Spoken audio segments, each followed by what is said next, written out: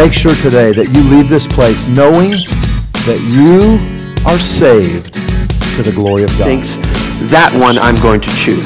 If you believe that, friends, you don't know the gospel. Is that the wonder of the cross is that no one gets injustice. If you end up under the wrath of God, it is because you've rejected His provision for you and you are justly punished for your sin. I think to what the Scriptures teach. I think the Bible does teach that God desires the salvation of all men, and He has provided for the salvation of all men. And therefore, anyone who ends up under the wrath of God, it is because they have rejected His provision for them, and they are justly punished for their sins. The question that seeks to provide an answer to this question: for whose sins did Jesus die? The extent of the atonement asks the question, for whose sins did Jesus die? There are only two possible answers to that question. Either Jesus died for the sins of some people, or Jesus died for the sins of all people. All right, hey, welcome to Making the Hedge. My name is Josh Gibbs. I'll be your host this evening. Thank you to those who are tuning in live. Let me switch back over here to our interview scene so we can cut away from the video. Tonight's kind of going to be a little bit different night. Typically, we in the past have had some different guests on to talk about a specific subject and just to kind of dialogue. I've had some debates in the past with free will. As well as an upcoming debate. We've actually a debate we did a couple of weeks ago on dispensationalism, and then an upcoming debate that you may be interested in tuning in for. I think it's something worth your while. We're going to be talking about man's ability to come to Christ prior to regeneration. So obviously that's going to be something that you may or may not be interested in if you are a traditionalist or a Calvinist.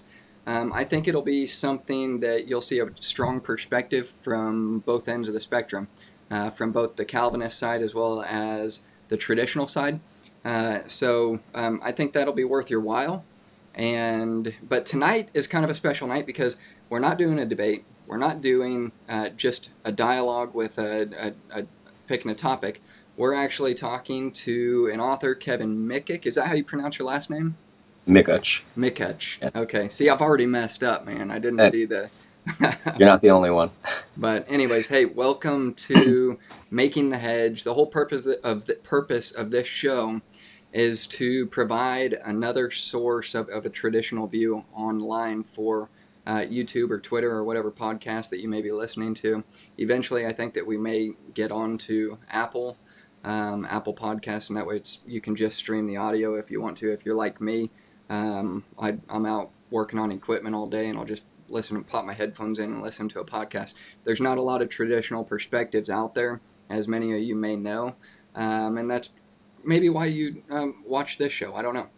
But anyways, so tonight, Kevin Mickich, is that okay? So Kevin Mickich has written a book. It is called Calvinism, A Foundation Laid on Sand. Is that right? Built on a foundation of sand, yes. I'm sorry. Calvinism built on a foundation of sand. So that's what we're going to be talking about. I read this book a couple of days ago. It's an easy read. It's something that doesn't take a ton of time, but there's a lot of information in it. I don't know. I've got the Kindle version. A lot of my books are on Kindle. A lot of probably half of my books are online now on the Kindle version. And there's some benefits to that for you. If you're like me, you like to be able to just scroll through and do the steady scrolling and having to flip through all the pages and everything. There's an index that you can go to the different sections within his book as well. But that's what we're going to be talking about tonight is his book and kind of the different sections and specifically why this was something that is worth writing about. So I guess, Kevin, that would be my first question to you is what actually drove you to write this book about Calvinism? Well, when I first got started, I had basically I do a lot of evangelism online, and about 90% of the people that I talked to were under this Calvinistic umbrella, and I just found it to be so contrary to what the Bible actually says that it actually was what got me started studying the Bible. And so I wanted to see if they were right, or what I was taught was right. And that's actually what got me started in actually studying Scripture. And I just found it to not be the case of what the Bible actually says. And so I basically had already written a few articles on certain topics already. And so I figured I would just compile them into one book, just kind of for everyone to read. Cool. So how long did it actually take you to put all of this together? And did you write it? So this is just kind of a side question. Did you write it in an e-published format that is something that you can just put on Kindle? How does that process work out to find a publisher and all of that? Well, actually, I was kind of blessed, and it was actually a friend of a friend. Okay. Some guy just referred me. A brother actually referred me to the guy that published his book. So Nice. that was kind of fell into place there. Sweet. And he just kind of goes through Amazon. So Nice. So this is Cobb Publishing. Yep. It looks like, how long ago was this actually published? I don't see an exact date on here. It just says 2018. I want to say it was like September 9th or something. It was the beginning of September, so it hasn't been that long. So this is really recent. I actually remember seeing on Twitter when you had posted that up there that you had just published your first book. So Right. For me, I was like, thumbs up, man. Like that, share it. That's awesome. And obviously the title, I think, is pretty intriguing, something that a lot of people, when they see it, they'll either be, offended and say, hey, you know what, great, we've got someone against Calvinism here. Right. Or you would see from a traditional perspective, built on a foundation of sand. Well, obviously you're gonna show what the foundation of Calvinism is built on, and to me that's intriguing to get into and see that. So I think the title is pretty provocative. I think that's good, but let me switch this camera back over. This thing always does it. I'm just gonna stay on this camera so you guys don't have to see that green screen pop up every time. But anyways, so I figure we've probably got about an hour if you wanted to go through this thing. I've got some highlighted portions. But is there anything that you could kind of give us a backstory on how you had actually decided what sections you would describe when it comes to the foundation that Calvinism is actually built on? What do you see Calvinism as actually being the foundation? To me, it was basically, I've seen a lot of Calvinism and Arminianism debates over the years, and I've found that it kind of irks me a little bit because they're pretty much just talking past each other, and they're pretty much saying the same things, but they're not coming to any conclusions, and that kind of caught my interest a little bit. And so I wanted to see basically not what Calvinists believe, but why they believe it. What were they grounding their foundation on? And I came to the conclusion that it's pretty much their philosophy and not Scripture. So that's pretty much what I saw and why I wrote the book, to try and look past just all the proof texts that both sides just throw out there. You have to get really deeper into it. So That's kind of my approach to it. Absolutely, man. I think that the first thing that I noticed when I really started dialoguing with Calvinists online is they've got the same terminology, right? But the definitions are completely different. So we could be talking about the sovereignty of God. We could be talking about even grace itself. But just the simple things like free will, we could be discussing. I got it. Oh, you're good, man. You got your son in there with you. Yeah. So that's awesome. Gotta start him young. What? Say hi, buddy. You're on Nah, TV. he left already. But so when it comes to the terminology and in just the simplest Christian terms that we talk about, like we talk about the sovereignty of God, you go through the free will of man. Hey, what's up, buddy? How's it going, Hi. man? Everyone. Hey, did you help Daddy write this book? No. Are you gonna read it when you get older? He was sleeping. It's much late nights. Oh, man. Joshua.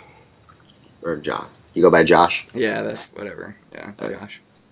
Okay, you say bye. No, bye. Bye. Bye, buddy. Howdy. Howdy. Howdy. Sorry about that. Oh, you're good, man. So we're talking about just the different terms that we've got. It's the same terms, different vocabulary, different definitions. Right. And I think that when it comes down to it, you can kind of see how a Calvinist would define something differently than a traditionalist would. And so from that side of the angle, I think that it's important to actually lay down the definition of what we're describing. And so the very first section that you get to, you talk about how it all started, kind of what you just told us just now, what led you to write this book. And then you've got the sovereignty of God. That's what you open up with. If you could just give us a real brief description on how a Calvinist looks at sovereignty and how you look at sovereignty, what the difference would be, how would you describe that? The sovereignty of God is how I would pretty much define it, how the English people, English-speaking people would. Basically just means, ruler or having all authority.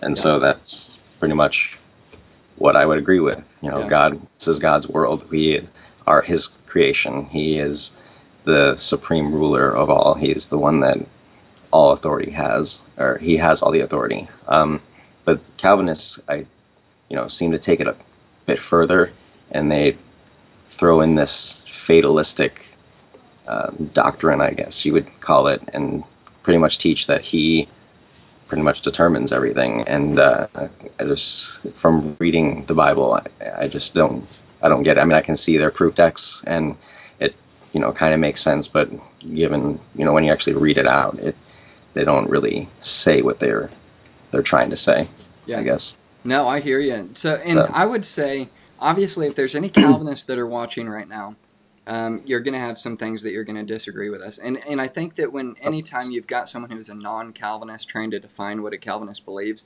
you're always going to have that certain element where a Calvinist is going to cry out misrepresentation, misunderstanding. Exactly. You don't know Calvinism. And my response would just simply be, there's so many different flavors to Calvinism. There's so many different flavors to non-Calvinism. There's so many different flavors to even Arminianism.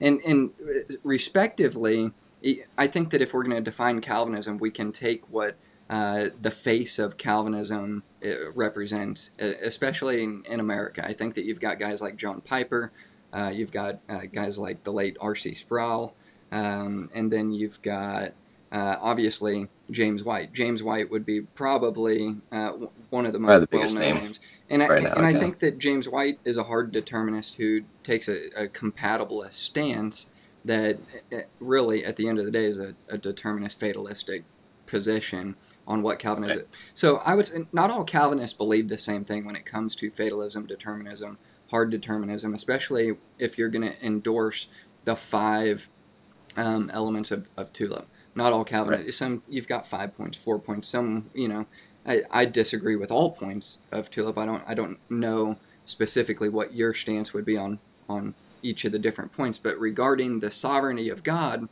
just because God is sovereign and He's ruling, it doesn't mean that He is absolutely determining everything that does come to pass. Just because He is ruling doesn't mean that He has to rule that way. And I think that's something that a Calvinist could, and most often does, conflate, that the sovereignty of God is built on the ability of God. He can only do what He's able to do. What are your thoughts in that regard? No, you pretty much hit the nail on the head. He's defined by His nature, and being sovereign is, one of His qualities. Like you said, in the book, I even say that there's no way to pinpoint Calvinism. You're going to have, people saying I'm misrepresenting them, and it's hard to pinpoint because there's so many variations of it.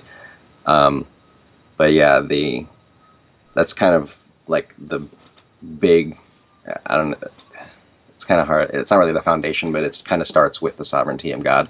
And if you believe He determines everything, then everything else is going to follow with that. Well, and I think that that's a good place to start, just simply because if you're trying to, and obviously if you're a Calvinist and you're watching, you take with a grain of salt that I think that Kevin and myself are both trying to represent Calvinism as accurately as we can. And what I would consider personally what a consistent Calvinist is someone who you can't pick and choose what the systematic teaches. For instance, you can't say, by him and through him all things that come to pass are God's sovereign decree from eternity past, and then not claim the bad things. So what I'm saying is, some Calvinists will even take the stance that all things that are brought to pass are brought to pass because of God's sovereign will and decree from eternity past to actually bring it to pass. So that would mean that which the Bible doesn't ever say. It doesn't say that. It actually says in Psalm 115 that he has given the earth over to man's rule. So, and I think that when it comes to the sovereignty of God, we have from a traditional perspective that you and I would probably both agree to, we don't limit the sovereignty of God because he is able to do whatever he wants to do. It doesn't mean that he always does what he can do. It just simply means that he's established, he has sovereignly established a way that he will rule, and that would also include free will. So the first quote that I've got, the first highlight, I'm definitely not going to get through each one of these, but I've got one highlight that you put up on the sovereignty of God, and it says that it's extremely important to understand. I'm quoting you here. You say, they say that God determines and causes all things to happen. This is what they mean by the word sovereign. But it's simply not the case. Like you stated before, Calvinists seem to use their own dictionary to define biblical terms. So we've already talked about this a little bit, and you say that the Bible never affirms this definition. But when we talk about the sovereignty of God, we just established the fact that God doesn't have to rule in the way that up to his ability, and he will never rule contrary to his nature. And I think that that's something that you absolutely pointed out that's key. So he absolutely could rule deterministically, but he's chosen not to, from what I can see in Scripture. And I would totally agree with that. I would say that from my perspective, in transitioning to the next portion of your book here, I think that God, now that we've established what we believe about the sovereignty of God, now it transitions into the free will of men. Now, as soon as you say free will, a Calvinist, you've got what I would call Calvinist trigger words, right? I mean, you start talking about free will, and automatically the Calvinist, their alarms just start going off. I mean, you'd think that it's a synergistic, man-centered theology that you're earning your salvation when you say free will. But what are your introductory kind of thoughts on the free will of man based off of the sovereignty of God? Well, the term free will, or phrase, I define it simply as being able to refrain or not refrain from any given temptation. So we have the ability, man, to succumb to a temptation and sin, as James says. What sin, being succumbed to that temptation, or you can choose not to. And that's, they kind of get into being, I forget how they define it, but choosing as our nature would. And I that's another thing I don't see in Scripture how they define it. So I don't know. You probably know the definition. Well, I think that and again, it's really hard to define what every Calvinist individually would believe in. If you're a traditionalist, I think the best way to deal with Calvinism, you can deal with it in general in a way that we're doing right now, and represent what a lot of the main faces of Calvinism would actually say and do say, and you can quote them and represent them so that you're not misrepresenting them. And I think that's important to do, which you do in your book. But I think the best way individually is not to just automatically assume that each Calvinist believes the same thing and have a conversation with somebody and start blasting these points that the majority of Calvinists do believe, but instead dialogue with them, ask them what they believe about free will, let them define what their terms are, and then you've got something to work with.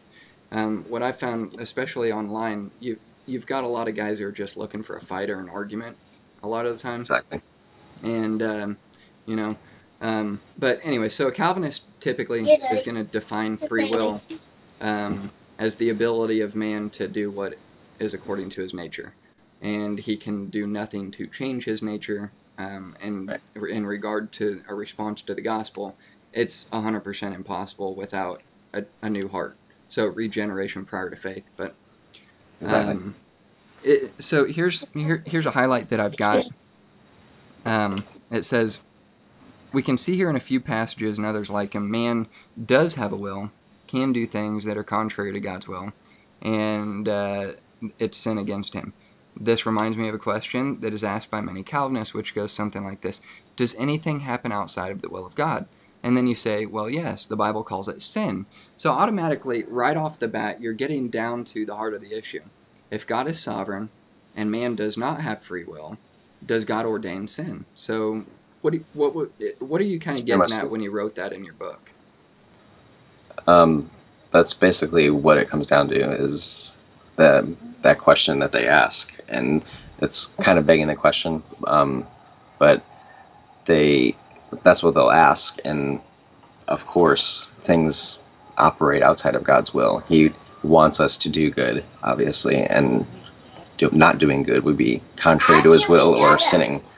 And the yellow one's mine. Okay. Can I talk? Sandwich. Good job. Sandwich. Sorry. Oh, you're good, man. Thank you.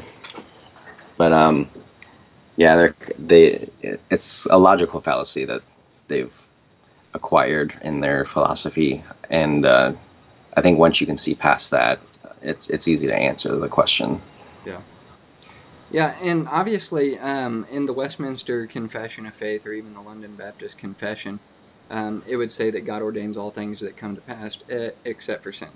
So, it's like, to me, it's so contradictory. It's like, nothing can come to pass unless God ordains it and decrees it, except for sin. We're not going to say that God does that, because obviously that would mean God's the author and cause of sin. But yet, you've got some guys who are at least honest about it. I think James White is honest about it. There's a couple of guys that I go back and forth with online that are extremely honest about it and in your face about it. I've actually, so a supralapsarian Calvinist would actually believe that you having an affair with your wife or on your wife, or just any sin that you can think of, the worst sin in the world, the Holocaust, pedophilia, the worst thing that you can think of, they would actually say that God decreed it to happen and he brought it to pass out of to glorify himself through his own good pleasure. And to me, that's more of a consistent Calvinist if you're going to say God brings all things that come to pass. And then you've got, guys like James White who have in fact said that if evil does not happen by God's hand, then it's purposeless evil. What do you think? What do you say to someone who says that if God doesn't have a purpose for it happening, then it's just purposeless? You know what I mean? Yeah.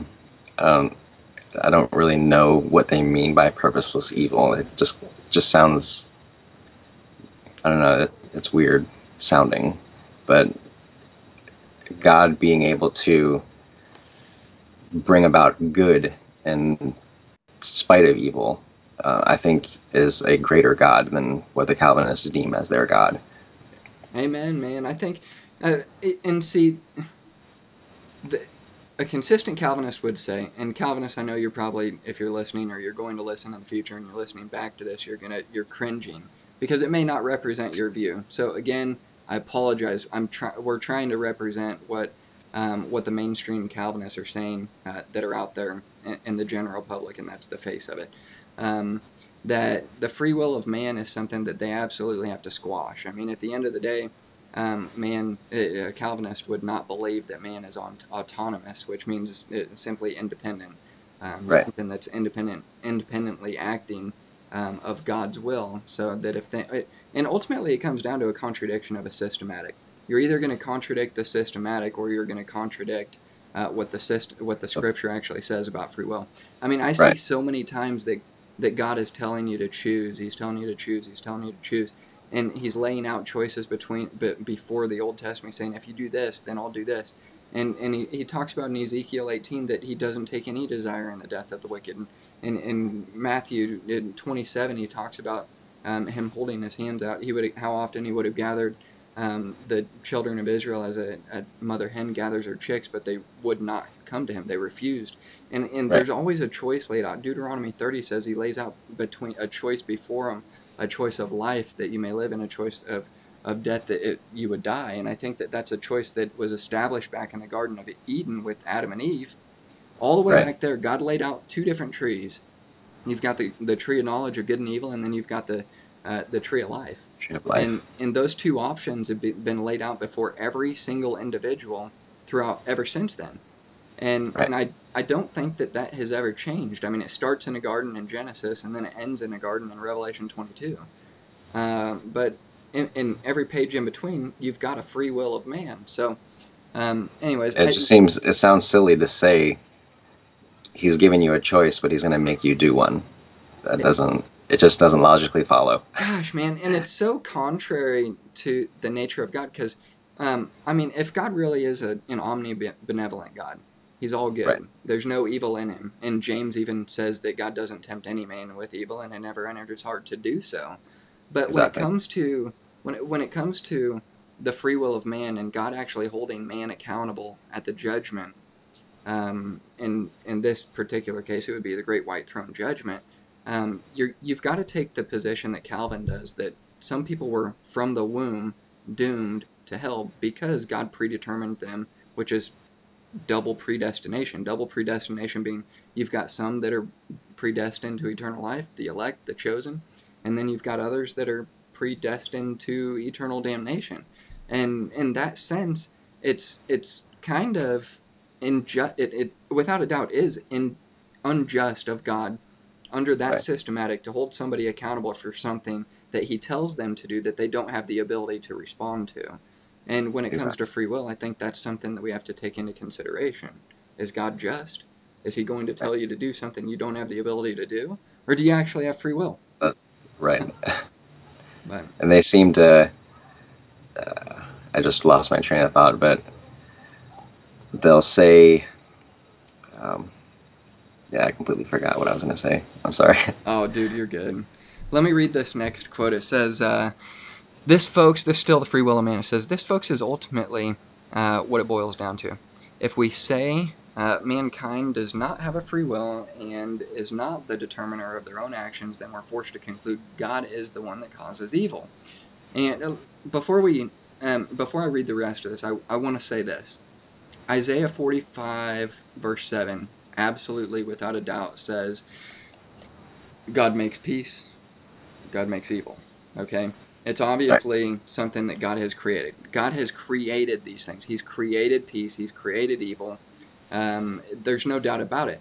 It does not, however, mean that God causes peace. God causes evil. I think Right. that these are the two great deciding choices that you have a choice between. One would be the tree of life. One would be the tree of knowledge of good and evil. One would be peace. One would be evil. These are the two Right. choices that God has given us, but we actually ultimately have the ability to morally choose between good and evil. So, in that's the simplest way that I can put it. Do you have any thoughts on that? Because obviously God created it, but how does that work into God actually being the cause of evil?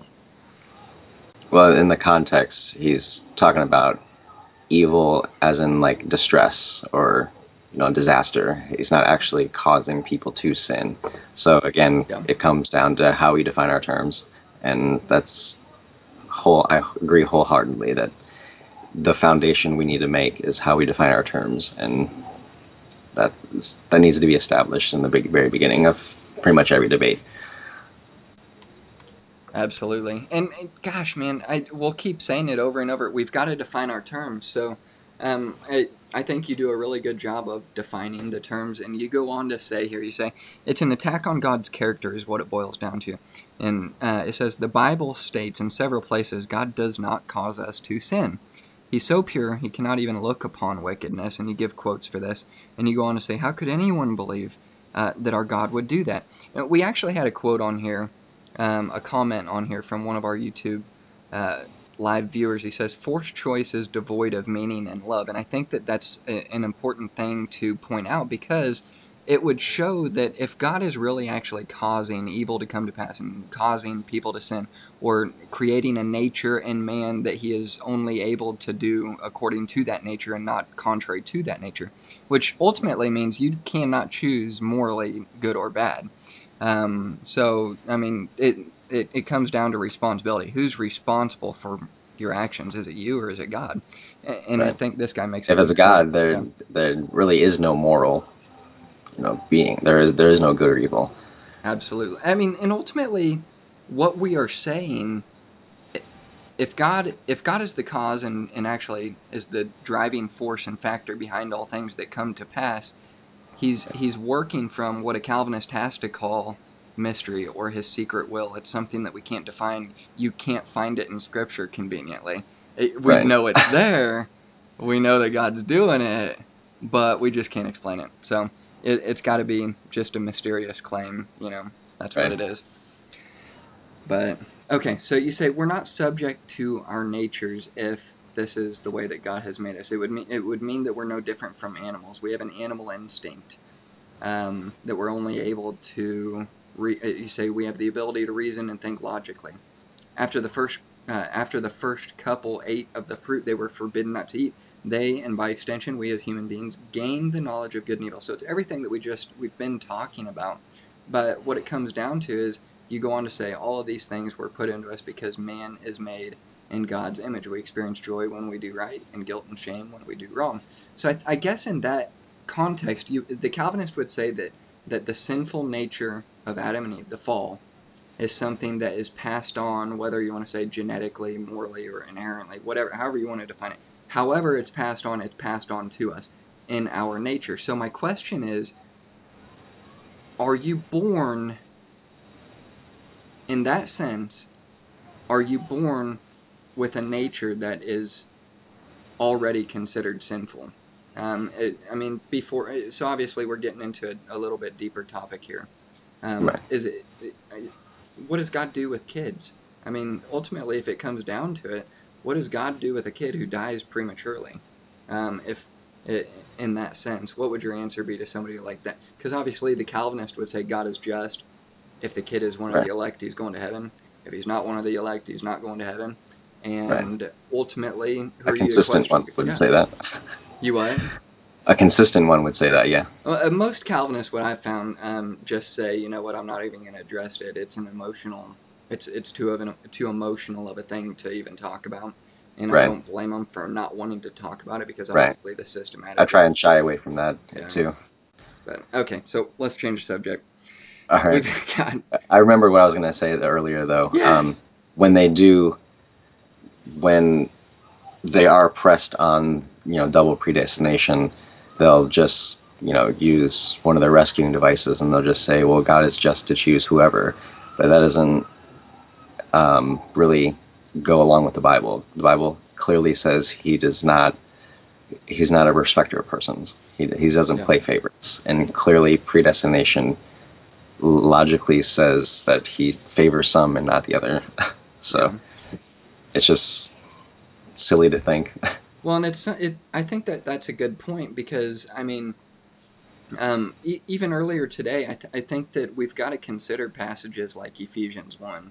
I mean, passages where the foundational proof texts need to be addressed. I mean, so often the foundational proof text for a Calvinist is going to be 4 main passages. It's going to be Romans 8, Romans 9, Ephesians 1, and then John 6 or John 10, depending on where you end up taking it. But I think that we've got to establish these proof text passages and what the context is. And when it comes down to it, there was nobody ever in Christ from the foundation of the world. Right. Christ was the lamb slain from the foundation of the world. That means that it was preordained that Christ would die. Okay, the means that God used to bring it about that's another discussion altogether. But what it comes down to is there's a specific place and time that any born-again believer is actually placed in Christ. And Ephesians 1:13 actually gives us what we would call the order of salvation. And it says, after that ye heard, ye believed, and then you were sealed with the Holy Spirit of redemption. We've got the order of salvation, but a Calvinist would have to put regeneration first in order to support the systematic that no one is able to come to Christ. And I think that's important to, kind of define what we mean when we're talking about elect or chosen, or, just kind of the terms that you were bringing up there. All right, so your next section that you've got here is radical corruption. So you've gone through sovereignty, you've gone through the free will of man, then you've got radical corruption. This is kind of what I wanted to address here. You've got a few things. You kind of lay the foundation that Calvinism was established not until the 4th century under Augustine. And you give a little bit of a background here, and I think this is something that a lot of Calvinists would disagree with, but I'd like to get your perspective on it. You say it began with a group in the late 1st century called Gnostics. You say the word Gnostic comes from the Greek gnosis, which means knowledge. This group believed the way to salvation came from some hidden knowledge that God only bestowed upon a certain group of people. Apparently, only they were special enough to get enlightened by God. Many people think that Gnosticism was influenced by Buddhism because of their similar beliefs. And then you go on to say this. You say Julian of Eclanum had this to say in opposition to Augustine and his followers. Those Manichaeans say that by the sin of the first man, that is, of Adam, free will perished, and that no one has now the power of living well, but that all are constrained into sin by the necessity of their flesh. In opposition to these things, we daily argue because we say that the free will is in all by nature and could not perish by the sin of Adam. So in that regard, this kind of piggybacks off of what everything that you and I have been talking about up to this point, kind of the nature of the fall, the inherency of that nature into us, into their children, and so on down through it. But when it comes to the origin of Calvinism, you're laying the foundation that it's built on a Gnostic doctrine. Can you kind of elaborate on that a little bit? From what I've read that the Gnostics believed, it's very similar to what Calvinists believe today, especially the doctrine of we lost our free will, and we can only do what our nature is drawn to do, and so I kind of see similarities, and many of the church fathers, as they're called, actually go against this, and they're trying to tell Christians not to believe in this, and it's not true. And so then when Augustine brought it back, I guess he kind of brought it into the church, because he had so much influence.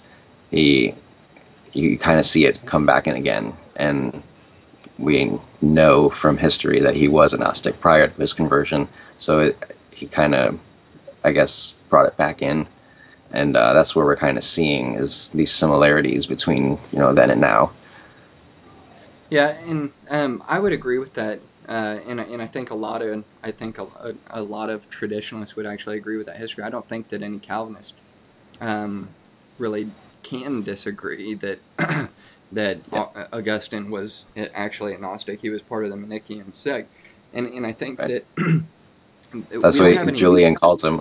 He does. I mean, I don't think that there's any written record that he actually truly broke away from that. There's a record that he became a Christian, but obviously you can. So he was historically he was battling Pelagius back in the day. Pelagius completely denied grace and the work of the Holy Spirit prior to salvation altogether.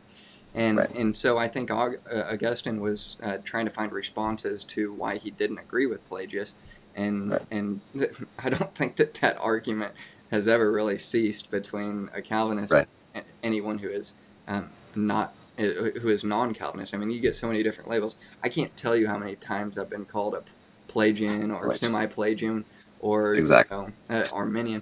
So where do you kind of fall? It's just a word they throw around.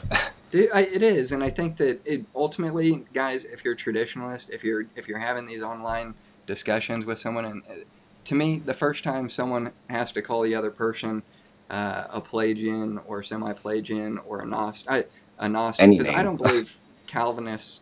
I don't believe Calvinists. Most Calvinists today are Gnostics. I think that if you look at the foundation of where Calvinism was laid with Augustine, that certainly it was influenced by the Gnostic sect. But So, What? just go play the other one. Go ahead, play. I'll be right back. all right, man. Sorry about that. We'll pause it for you. So Hi. I'm going to keep going with this. For those of you who are viewing live right now, I think that this is something to consider, kind of what the foundation was when it comes to Calvinism. You don't see anybody, no church fathers are writing about a limited atonement. Nobody is writing about the total depravity in the sense of what Augustine is. Obviously, the two didn't come about until a lot later than that, the early 19th century, 20th century. Well, it was probably around the Council of Dort that the tulip, somewhere around there, either during the Council of Dort or shortly after, the Synod of Dort, whatever you want to call it. But I think it's important to understand that the tulip was something that Augustine and Calvin, neither one of those guys came up with that acrostic. And obviously, there's a lot of differences in what Augustine and Calvin actually believed between the two of them. But even Calvin, I don't think that Calvin could be labeled a Calvinist today, because the Calvinists today are more of a New Age Calvinist movement. It's evolved pretty far. So it's not in a lot of ways it's not really even close to what Calvin believed, especially when it comes to limited atonement. Calvin definitely believed in an unlimited atonement. What he believed in was a particular redemption. Right. But I think that would answer the question of for whom did Christ die, and what was the purpose of Christ's death compared to, those are the two questions that are being compared against each other. What was the purpose of his death compared to for whom did Christ actually die? So that's when you kind of get into these word games of defining all, world, everyone. These defining your terms. Gosh, man, it's like Calvin even recognized the fact that you cannot get around these terms. Like, it's a universal atonement. The application of the atonement is something completely separate. And I think that's where Calvin drew the line, was what was the actual extent of the atonement. But so I don't know that he would actually fit in too well with the new Calvinist movement today. But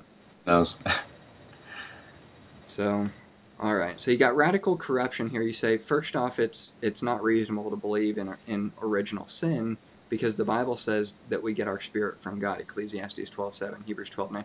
I highlighted this one because I had a question on that. What do you mean that it's not reasonable to believe in original sin? So I would ask you, what is original sin, and why isn't it reasonable to believe in original sin? To me, original sin was Adam and Eve eating of the fruit of the tree of knowledge of good and evil. The act, the original sinful act that they committed. Many today believe that it's something, this sin nature has been passed down. No. I'm in the chair all by myself. Why? No, you can't. They believe that there's this sin nature that has been passed down from generation, from Adam. I gotta talk, hold on. And it's just, the Bible never says this at all, anywhere. And two, like I wrote in there, we get our spirits from God. Our soul comes from God, not our, genealogy, our history. So again, they're conflating what sin is, defining our terms. I define sin as an act, not something that, it's influential. It's not hereditary. So when you're answering the question of what sin is, you say that it's not something that was passed on from our parents. It's not something that's hereditary. I would agree with it's not some physical thing that can be a physical trait that, there's no sin gene.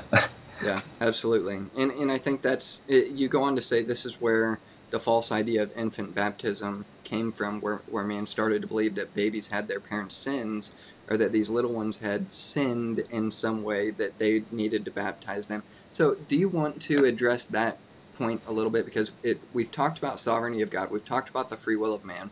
We've defined a little bit about what original sin is, and what you're basically leading up to and establishing what the foundation for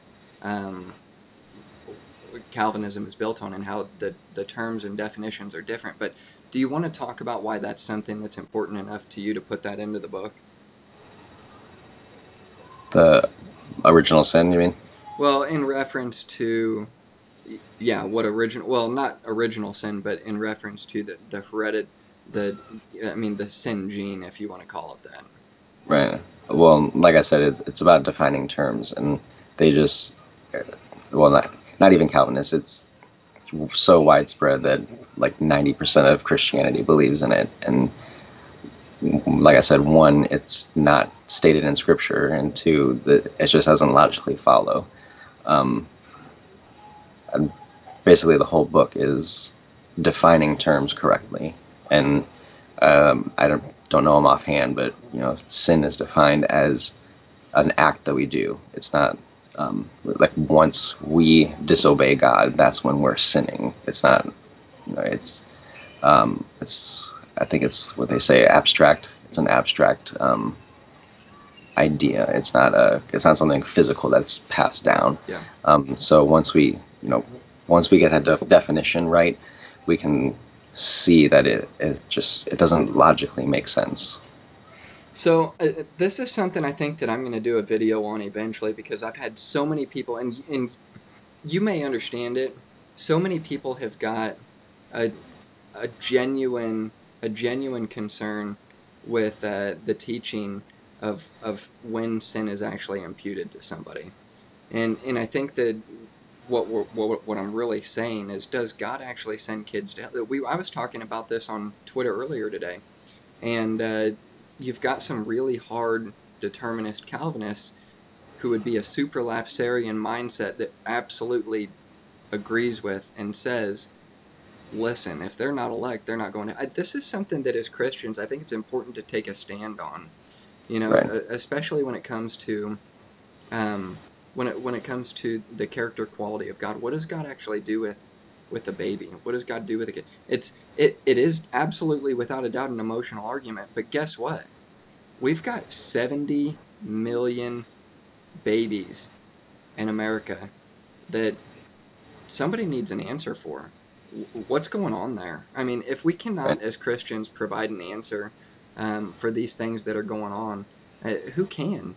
I think the Bible gives an answer on it. I'm definitely going to do a video on this. I don't know when I'm going to do it, but that's besides the fact. The next point you address is you get to his irresistible grace, and then you get to regeneration preceding grace. Faith. And you talk about faith as it works. So you try to define the terms, and then you dialogue with it. Now, you obviously use Acts 7:51, where I believe it's, who is it, Philip? Philip is given this address here. Stephen, I think. Is it Stephen? Yeah, that's right. It's Stephen. Stephen. Yeah. So he's speaking to the nation of Israel, and he's saying that you do resist. You do always resist the Holy Ghost as your fathers did. Right. That's kind of a paraphrase, obviously, but Right. That's one of the most famous quotes to say that you actually can resist the Holy Spirit. But what a Calvinist response would be to that is, of course you're going to resist it. That's your nature to resist it until God changes your nature. And I think Right. that kind of transitions to your next point. Does regeneration precede faith?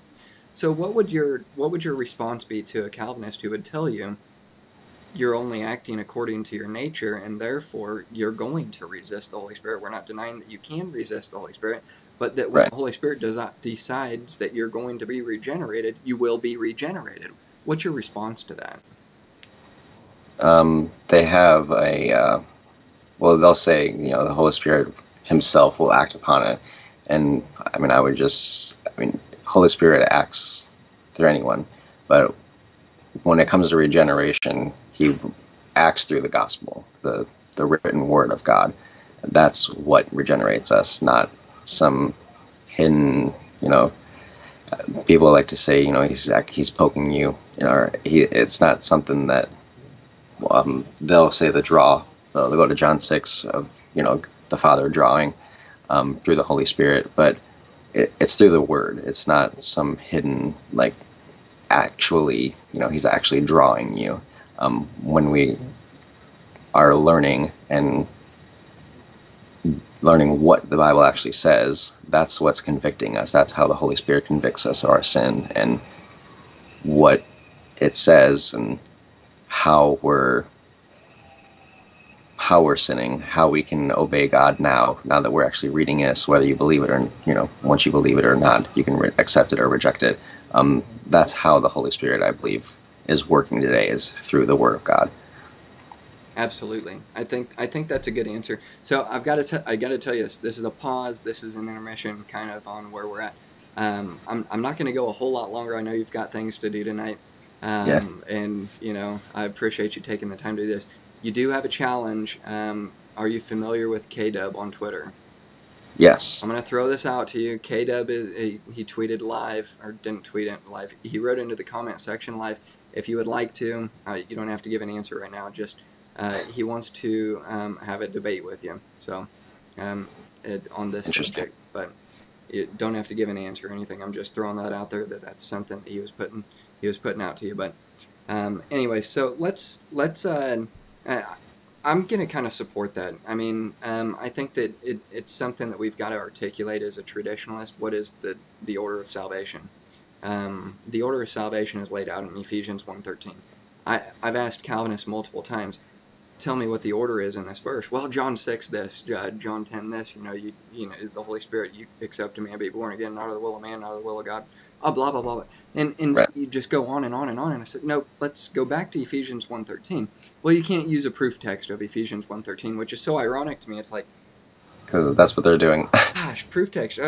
It's so, and I think I've seen a debate too that I was online years ago, where the guy was literally just picking verses out of the Bible. This is what, and it just boggled my mind that he goes from the Old Testament to the New Testament to the Old Testament, and that's exactly what proof texting is you're just cherry picking verses. It's just silly to see, and it's silly to see that they accuse us of doing that, and that's exactly what they're doing. That's the frustrating side of it. I think that so here's what I'll say about Calvinists. Calvinism has absolutely 100% without a doubt challenged me more than anything that I've ever studied, because it really makes you question, like, is this the gospel? Is this the God of the Bible? What God actually, me too. And so it's challenged me, and I've run across guys like K-Dub. I think K-Dub, he's a good guy. Chris Williams, I really like him. I really like a lot of the guys that I interact with online, and particularly a lot of these guys. I think that it's good to challenge each other, to sharpen each other. I'm not one of these guys who says, what, if you're a Calvinist, you're not saved. That's not right. Me. I don't think that's the position that you're taking. The whole purpose of this show is to really be able to open the dialogue and to have a source to communicate and to put it out on a platform that other people can interact with and toss ideas back and forth. It's something to get us to think and to talk about these subjects. I mean, especially when you've got a movement of Calvinism that is absolutely, it's spreading like wildfire. We need to establish what we're going to believe on this. And if we can't do that, then, you'll fall for anything. But so I think that's really kind of what the purpose of this show is. In that regard, I think there's a lot of good points in this book. I would recommend it to anyone who is looking for a good, quick read that has a lot of good information in it. One thing that I would say is I don't have people on my channel that I always agree with. There's some things that you and I were even talking about earlier that I don't necessarily agree with, and I wanted to ask you this before we close it out. Not to end on this, but just to ask this, you had talked about in regard to salvation, that you see the ability for a person to lose their inheritance.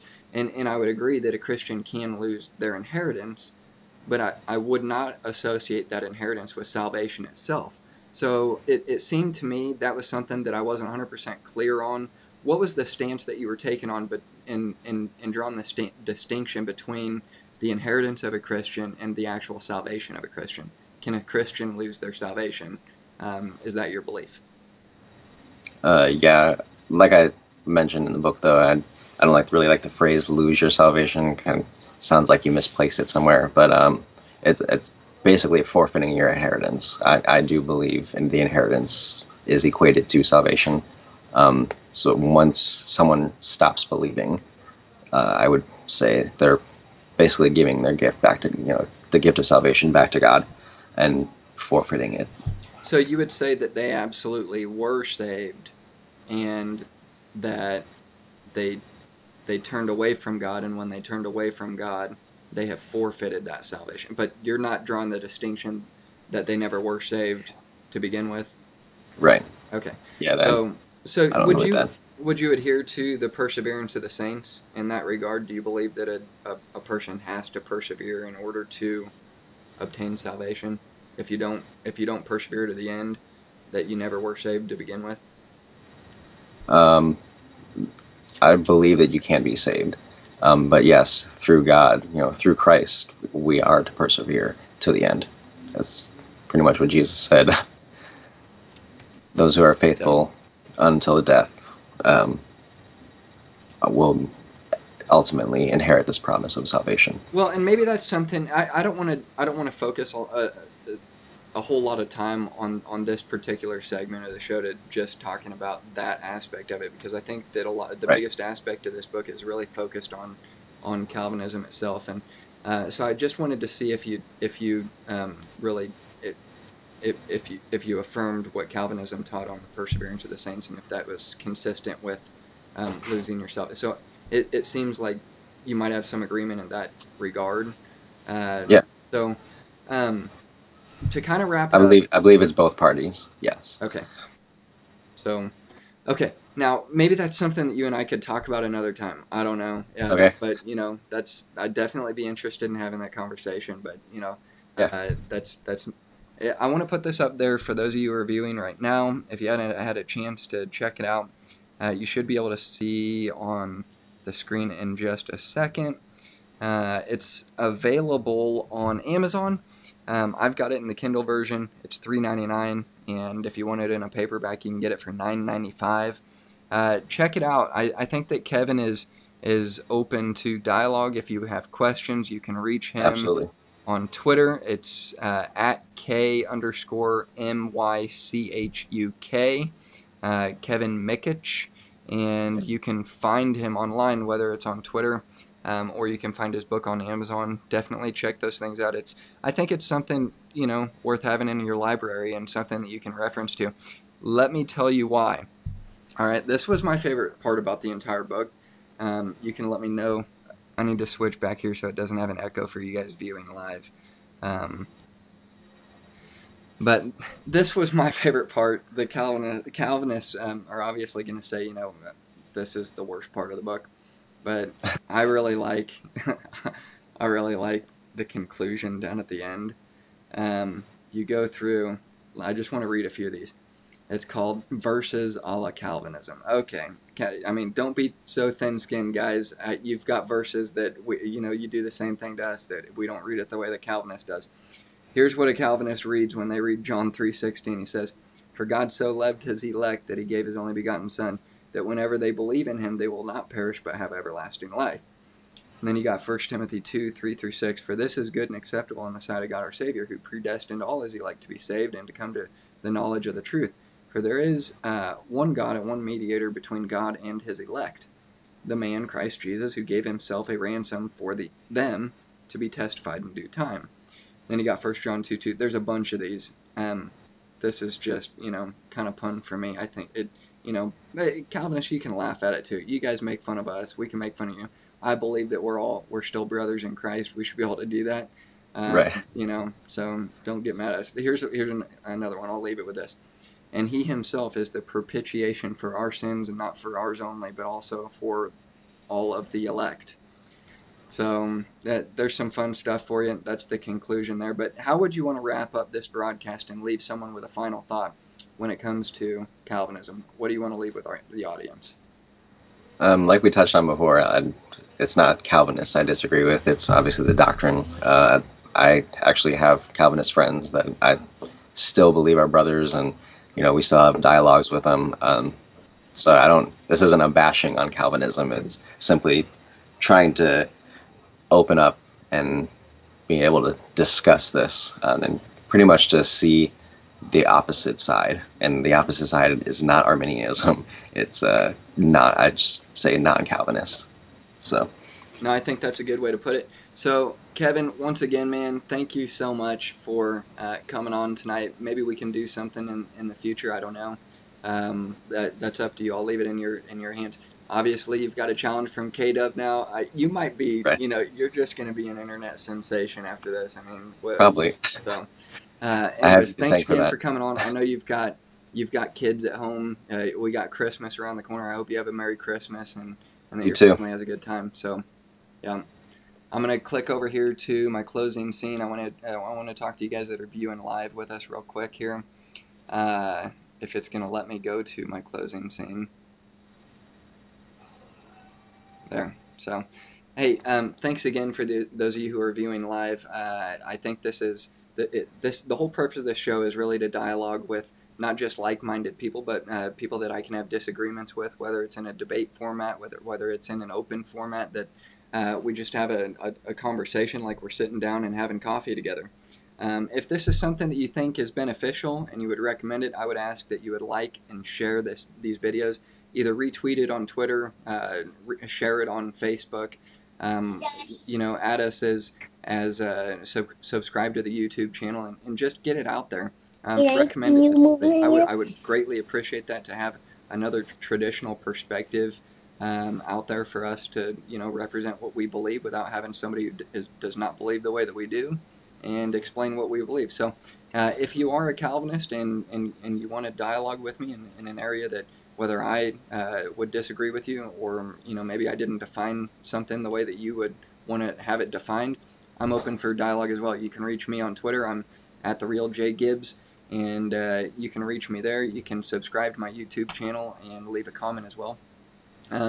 So other than that, guys, I love you. God bless you. Have a good night, and we'll catch you next time. It'll be a couple weeks. I'm going to be debating Dave from @Presby Polemics.